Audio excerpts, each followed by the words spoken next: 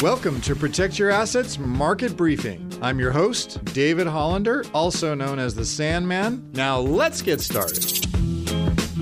There's three culprits that typically have to do with rising yields. Now let's look at those. The first one, and again, this is a little economics 101, rising inflation. So if you think inflation is going to continue to rise, then that can force higher yields on longer-term treasuries because investors in particular, they're demanding more long-term interest rates to offset the longer-term inflation. And so the question is inflation rising sharply? And I'm going to say this morning, no, it's not. If I look at the 5-year TIPS, this is the Treasury Inflation Protected Securities Index over the inflation break-even, these have moved up over the past month, but barely. And it's only been as follows. Let's look at these numbers. 2.17% September 1st to 2.2% as the end of the month. And the recent high was 2.30. So these break-evens are still well off the 3.57% peak that we saw last March in 2022 when, as you remember, the bond market was sort of falling apart. Also, a very important indication of inflation just happened this Friday when we got the jobs report for September was the hourly wage increase. This is a very immediate sign of inflation. And so that wasn't up as much as expected. They were looking at 4.3% year over year. Well, it was up 4.2. It was close, but not over. And that's why even with that hot jobs number, the market didn't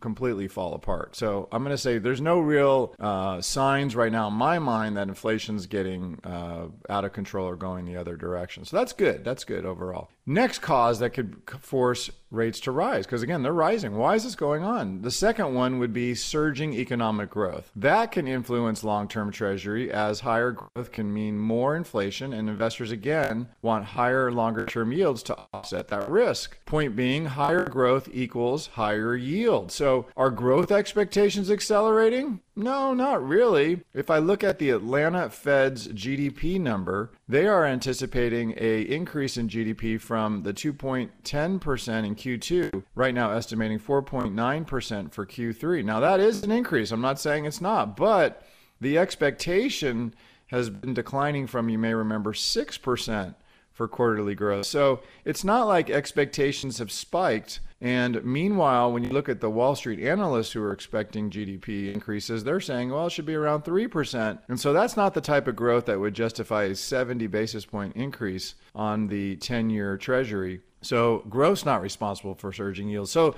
that leaves us with one last one, which again is hawkish Fed. Has the Fed become more hawkish, more saying they're going to keep raising rates? Not really. Currently, the market expects one more raise in rates, and right now the market's showing a 50 to 75 basis point increase. And then it's also saying, well, next year in 2024, we should probably see a cut by the end of the year. Not so much in the beginning or middle like it started out. Now it's towards the end of the year. And again, the market's expecting around a 50 basis point cut around that time, whereas before it was 100 to 125 basis points. So a little less than expected. So the question is, are Fed expectations responsible this past week for rising yields? I'm going to say partially, because the market right now is starting to believe that the Fed is going to keep rates where they are for longer, and this is what's contributing right now to this overall rally. You can hear the Protect Your Assets Market Briefing on your favorite podcast app or as an Alexa flash briefing. Just search for Protect Your Assets Market Briefing. Links to subscribe free wherever you listen are at libertygroupllc.com/PYA briefing.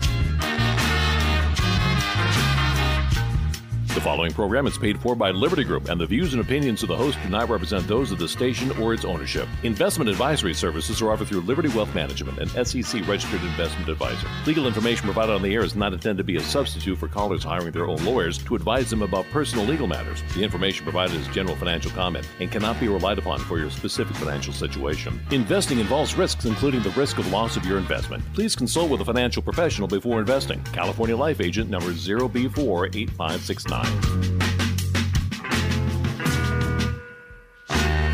You're listening to the Protect Your Assets Radio Network.